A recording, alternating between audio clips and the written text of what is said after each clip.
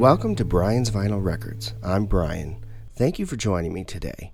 Today, I want to talk about a couple things. Collecting records versus enjoying records versus just having records. I don't know what, they're kind of all the same thing, right? But there's a difference in what they do. And also, I want to talk a little bit about my thoughts on the latest vinyl trend. It's not really new, but it seems to be starting to take off. And that is things like the one-step process and expensive records. We'll get into that. Let's talk a little bit about collecting records and things like that. So, with the vinyl boom and with all the attention paid to vinyl records now in these days that we've seen, prices are going up and stocks are being limited, and well, we've had a lot of problems with the pandemic as well in causing some bottlenecks in the process. And that's made some challenges for those of us who have been buying records now for some time. And I'm going to put myself in that group. I've only been really collecting records since 2015, so it's technically been approximately 6 years. Not a terribly long time compared to many out there, but I was there when it was, dirt cheap to go into a record store and buy a record. I remember when I could walk into a store and buy a bunch of $3.99, $4.99, $5 records. Those cost now anywhere from $10 to $20 for the same records. That's part of the vinyl boom, and there's nothing wrong with that. It's supply and demand, right? A lot more people have been getting into the hobby. I think that's awesome. And we're in a period right now where it's the in thing to do. A lot of people like to, call it hipster or whatever. It's just people are finally coming back to physical media music. CDs, vinyl, and even cassettes. A lot of people are expecting a cassette boom, and I've seen it. I go to record stores now, and cassettes are all over the place. You used to be able to find a small stack of cassettes just sitting there for people to buy, and now you see, 50 to 100 cassettes in one location, sometimes even more than that. So those are coming back. CDs are getting popular again. People are coming back to physical media. Streaming was big. It was a big service, and I still think it's a great service to have because it's great for me to be able to pull up a new album, give it a listen before I go out and spend money on a physical copy of it. I think that's a great thing for artists. It helps them get recognized a little more, but I think that people have realized that they like having that tangible product in their hand, that physical product, while they're enjoying their music, and I think it's great. But that brings me to the kind of topic at hand: collecting versus buying things to listen to. I always consider myself not to be what you would call a collector. I don't buy things just to have them. I don't buy things to collect them for money in the future, investments, or anything like that. That's how I always thought of myself. As I got into vinyl collecting, I found myself buying things that I really had no business buying. I talked about this last time on my podcast when I talked about the changing habits that I have on my vinyl collecting. And I want to get into a little bit more here as well.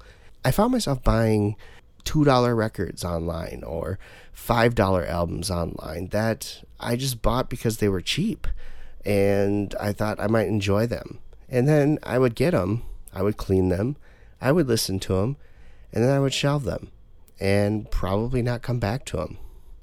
So I talked about how I'm going through a little bit of a purge right now, and I may get deeper into that purge as we go. I have a lot of artists that I've collected the catalogs of, and sometimes that's great. For my favorite artists, AC/DC, Megadeth, Metallica, bands like that I really, really enjoy. I should have all of their albums because I will listen to all of their albums.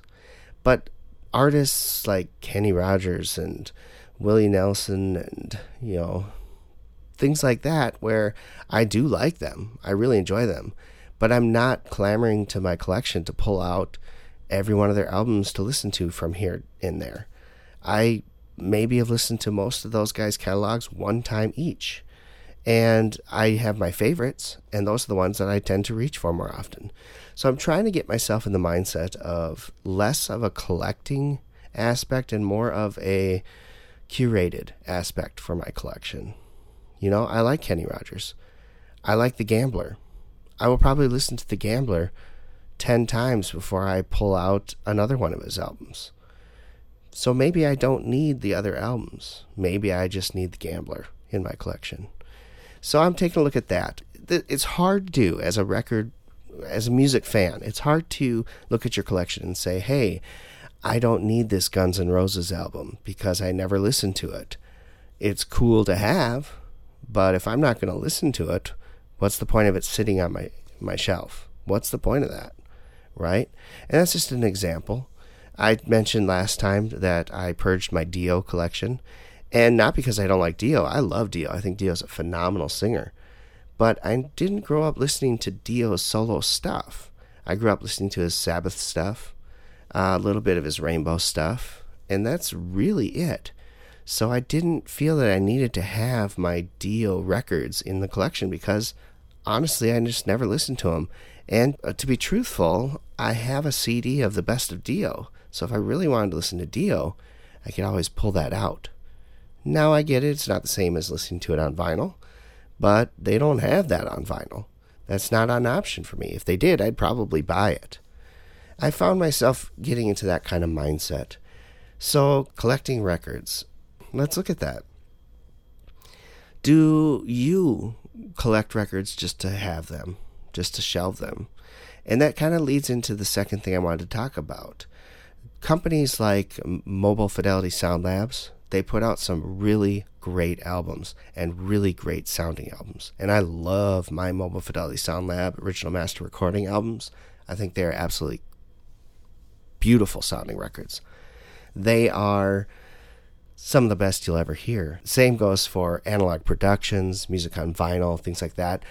If I'm looking for a pressing of a record and those options are available to me, I will probably save the money to buy those because they just sound so good.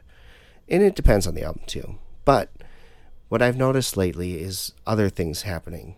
We have new products coming out, limited quantity products coming out. Things like One Step from Mobile Fidelity Sound Lab. That's a good example right there. Craft Recordings just introduced their own version of One Step as well.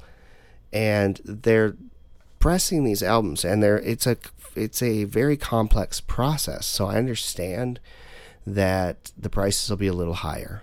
If you're going to tell me that a record is worth $125 because of the process that is used, to me, that's kind of crazy. And I get it. There are people out there who are willing to pay that to have that clarity in that sounding record. But again, having that record, most of the people who get it will listen to it and enjoy it and then put it on the shelf because they don't want to scratch it or they don't want to wear it down. To me, that defeats the purpose of having the album in the first place. To me, to have an album is to want to listen to it. I want to listen to that album. And if I'm going to buy something and put it on the shelf and not listen to it because I'm afraid I'm going to scratch it, there's no point in me having that album. I don't understand that mentality. I have friends who have that mentality. I have friends who collect records, never once opening them, putting them on the shelf. They look at them as an investment. But I don't look at records that way. Have I sold some records more than I've paid for them? Absolutely. And it's great. It's cool. I like when I'm able to take a record I've had and make a couple more bucks on it when I sell it off.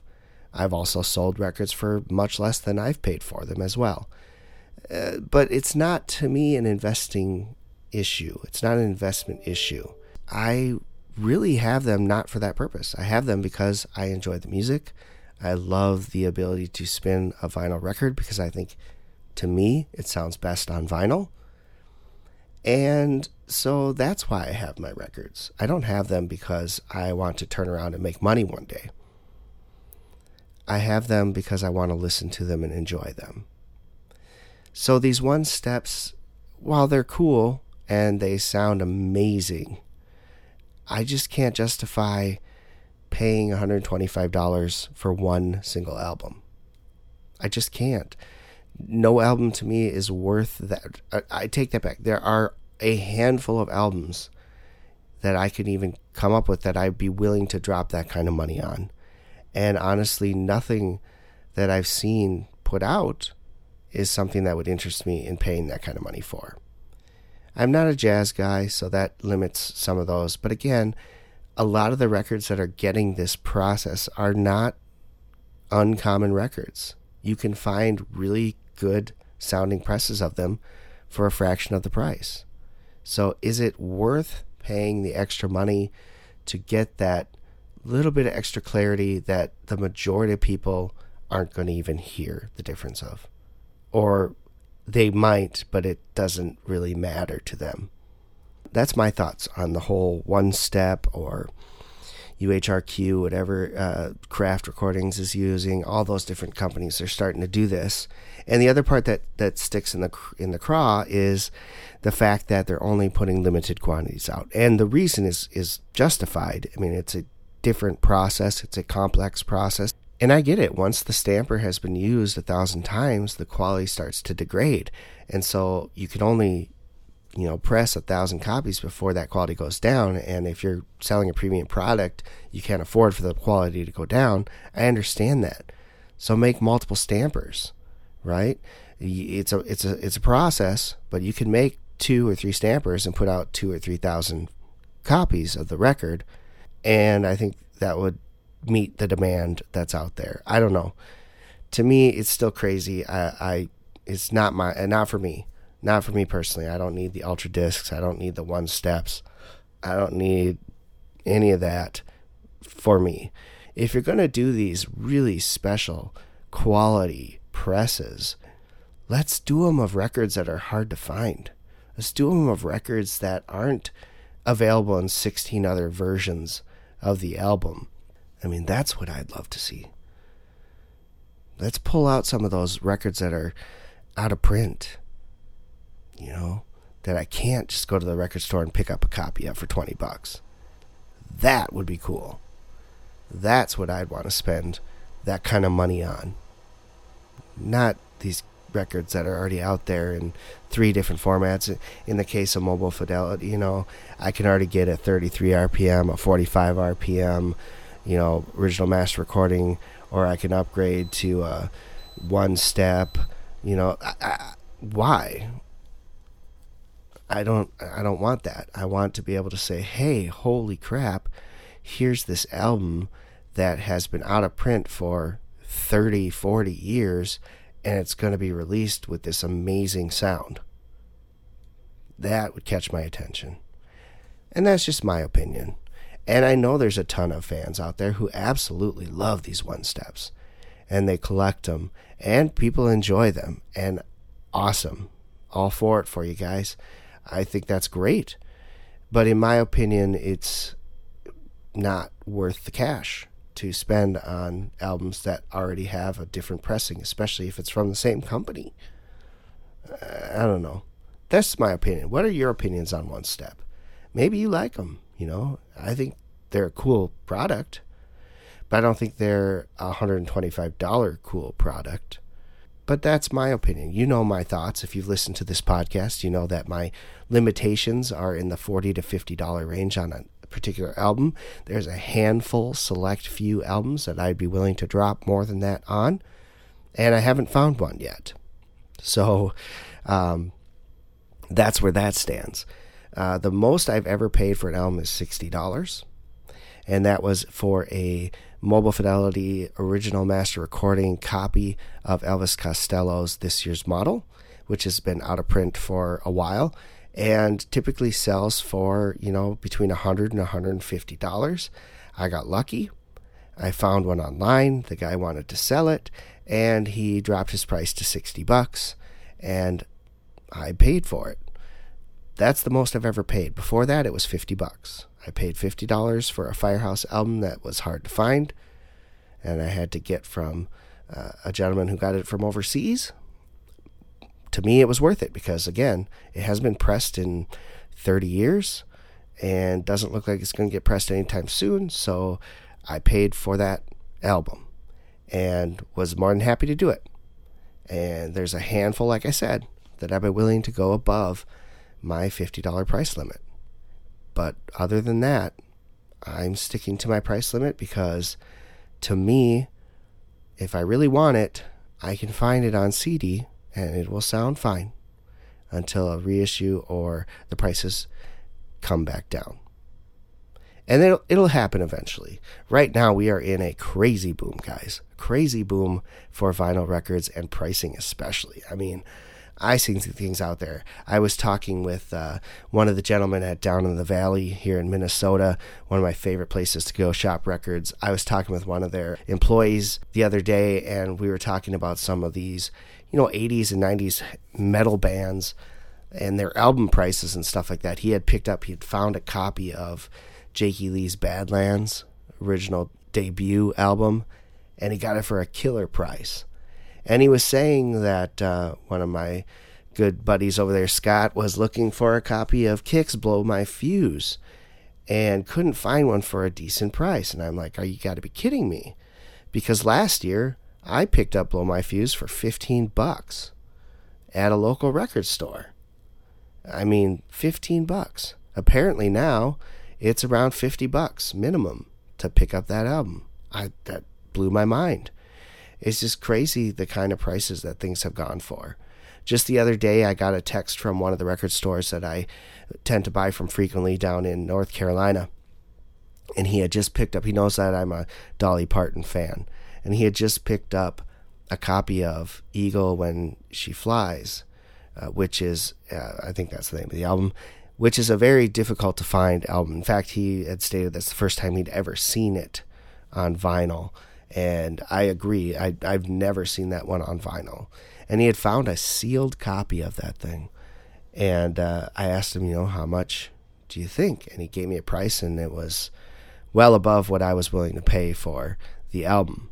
But I looked on Discogs, and the most recent one sold for right around what he was thinking of putting it out for.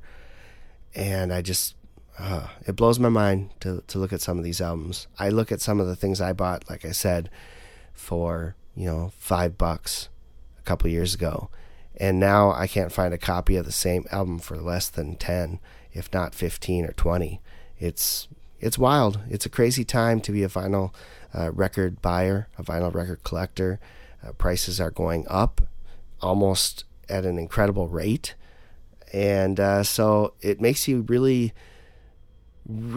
look at what you've done as far as buying things. I look at my limits and what I saw certain things for that I would like to have, that I wanted, but to me it wasn't, at the time I thought it was overpriced, and now things have doubled. I'll give you another example. I picked up an AC/DC album. It's a European an Australian pressing of Dirty Deeds Done Dirt Cheap, the original album that was put out in 1976. And it was available for sale at my local record store, and I had missed out on it. I missed out on a copy of it at one day, and then they found another copy, and it was available. It was going to be put out on Record Store Day. I was super, super excited about it, and so I made sure that when I went to Record Store Day, I got all different last year, right? Record Store Day, they gave out numbers, all this stuff. I went there, I got this number. Actually, it wasn't even a Record Store Day. I take that back. It was one of their 99-cent sales. They have 99-cent sales, really, really fun. And so you got a number, and then when your number group was called, you would go into the 99-cent sale and be able to pick through. In the meantime, you were able to wait outside to go into the store. So I got my number. I was going to be in the third group that was called, and I had time to kill. So I got my number. I went around to the front of the store and waited for the store to open. And lo and behold, on the wall, there's my AC/DC Dirty Deeds Done Dirt Cheap Australian cover. And I was super excited. I went right up to the counter and said, I would like to buy that AC/DC Dirty Deeds. And he goes, all right, sounds good, but I have to ask everyone who's in front of you in the line if they want it first. So I'm like, okay. So the clerk asks if anyone in line was wanting that album, and no one did, so he grabbed it, and I quickly purchased it. At the time, that cost me $40, which was a good chunk of change to spend, but I had missed out on it 2 times in the previous, and I knew I just had to get it now while I could because I didn't know when I would see it again. So I paid the $40. I was happy to pay the $40, and I now own that album, and it's in my collection, which I love because if you know AC/DC, it's the original version, so it has a couple different tracks on it from the American version that came out in 1981, and it's just kind of cool to have that copy. It has a different cover, everything. So I wanted it, I have it, I'm happy. Fast forward about maybe 3 months from when I picked that up. They have another copy in store. I look and they priced it at $70. And I went, holy crap. I am super glad that I picked that up when I did. Fast forward another 2 months, they get another copy in. I mean, crazy, because I'd never seen that in a store until I found the first one and then the second one. And now they've had 4 copies in the same store. But I digress. This time I look at the price. It's $90. $90. In approximately a half a year's time, that album has gone from a $45 album to a $90 album in the used market. Crazy to think about that, guys. Crazy. And I get it, it's a foreign press. Not easy to get in the States, definitely. Easier to get overseas. But wild. Just wild to think about the fact that I was able to pick it up at $40 and now it's selling for $90. So glad I pulled the trigger when I did. An instance where I should have pulled the trigger, I was in the store. This was probably 4 years ago now. Same store, looking through their new arrivals, and there sits a copy of Black Sabbath's Headless Cross. It's an album that didn't have Ozzy or Dio or Ian Gillan. It was the album. It was, I believe, the second album released with Tony Martin on vocals. Now, I'm a huge fan of Black Sabbath's stuff post-Ozzy. I love the Dio stuff. I even enjoy Born Again with Ian Gillan. On record, it sounds much better than on disc. And I really enjoyed some of the Tony Martin era. And so I saw this and I thought, wow, that's really cool. I've never seen that. But the price was $40. And I thought, I don't want to spend $40 on this album. And I went back and it was still there. And I was like, yeah, I can't spend $40. And by the third time I went back, I thought, okay, I'm just going to buy it because it's going to be hard to find. And by then it was sold. And I missed it. Well, now that record you can't find for less than $80 anywhere. So it's doubled in price in the last 3-4 years. And it's even harder to find now. And I kick myself for not picking it up because of that. So when I went to the same record store, and they had on the wall a copy of Dolly Parton's My Blue Ridge Mountain Boy, they had a copy of that sitting on their wall. One I've never, ever seen. Never seen in a record store. And I looked at it, and they wanted $30 for it. And I thought, I don't know that I want to pay that. So I left. I went home. And I looked it up. And sure enough, that is the going rate on that album. Pretty decent pricing. So I was sad. I was depressed that I didn't buy it. Lo and behold, I went back the next week. It was still there.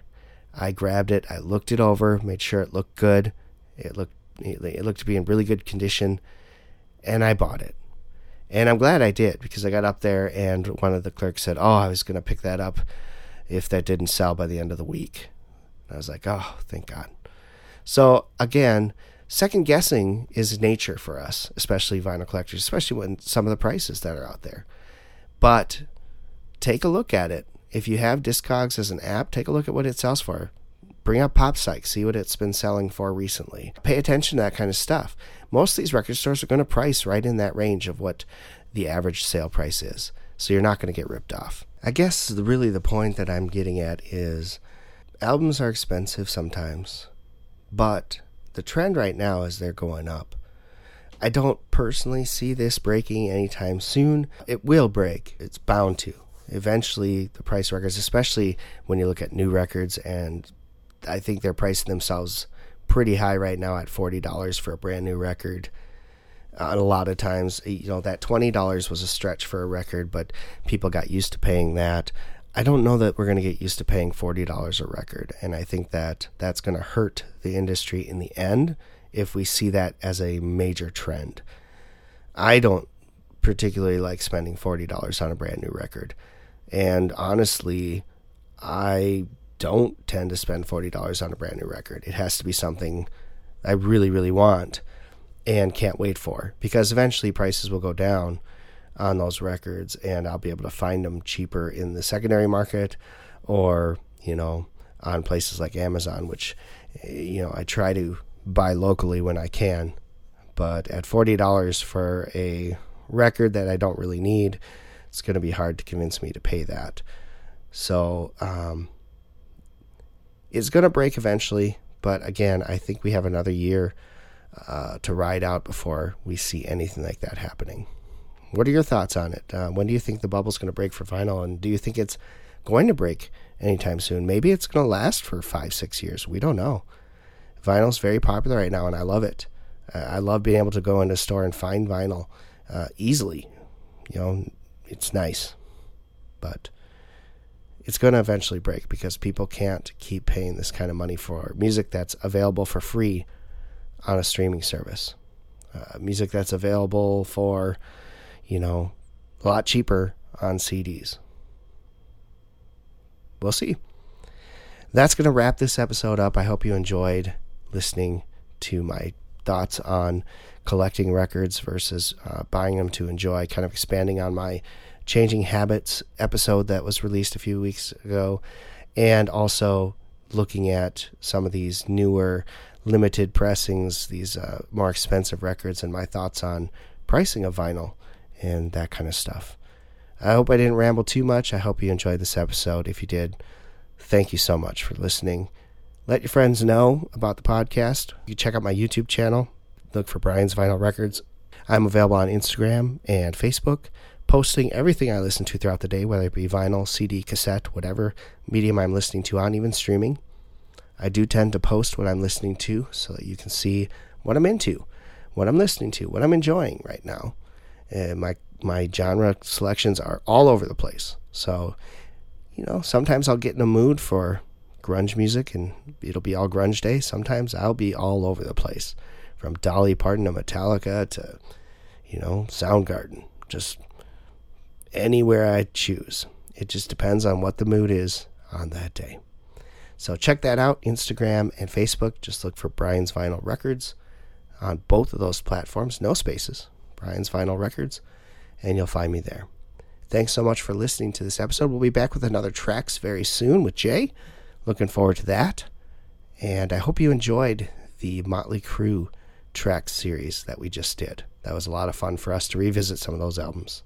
So until next time, keep spinning, vinyl friends.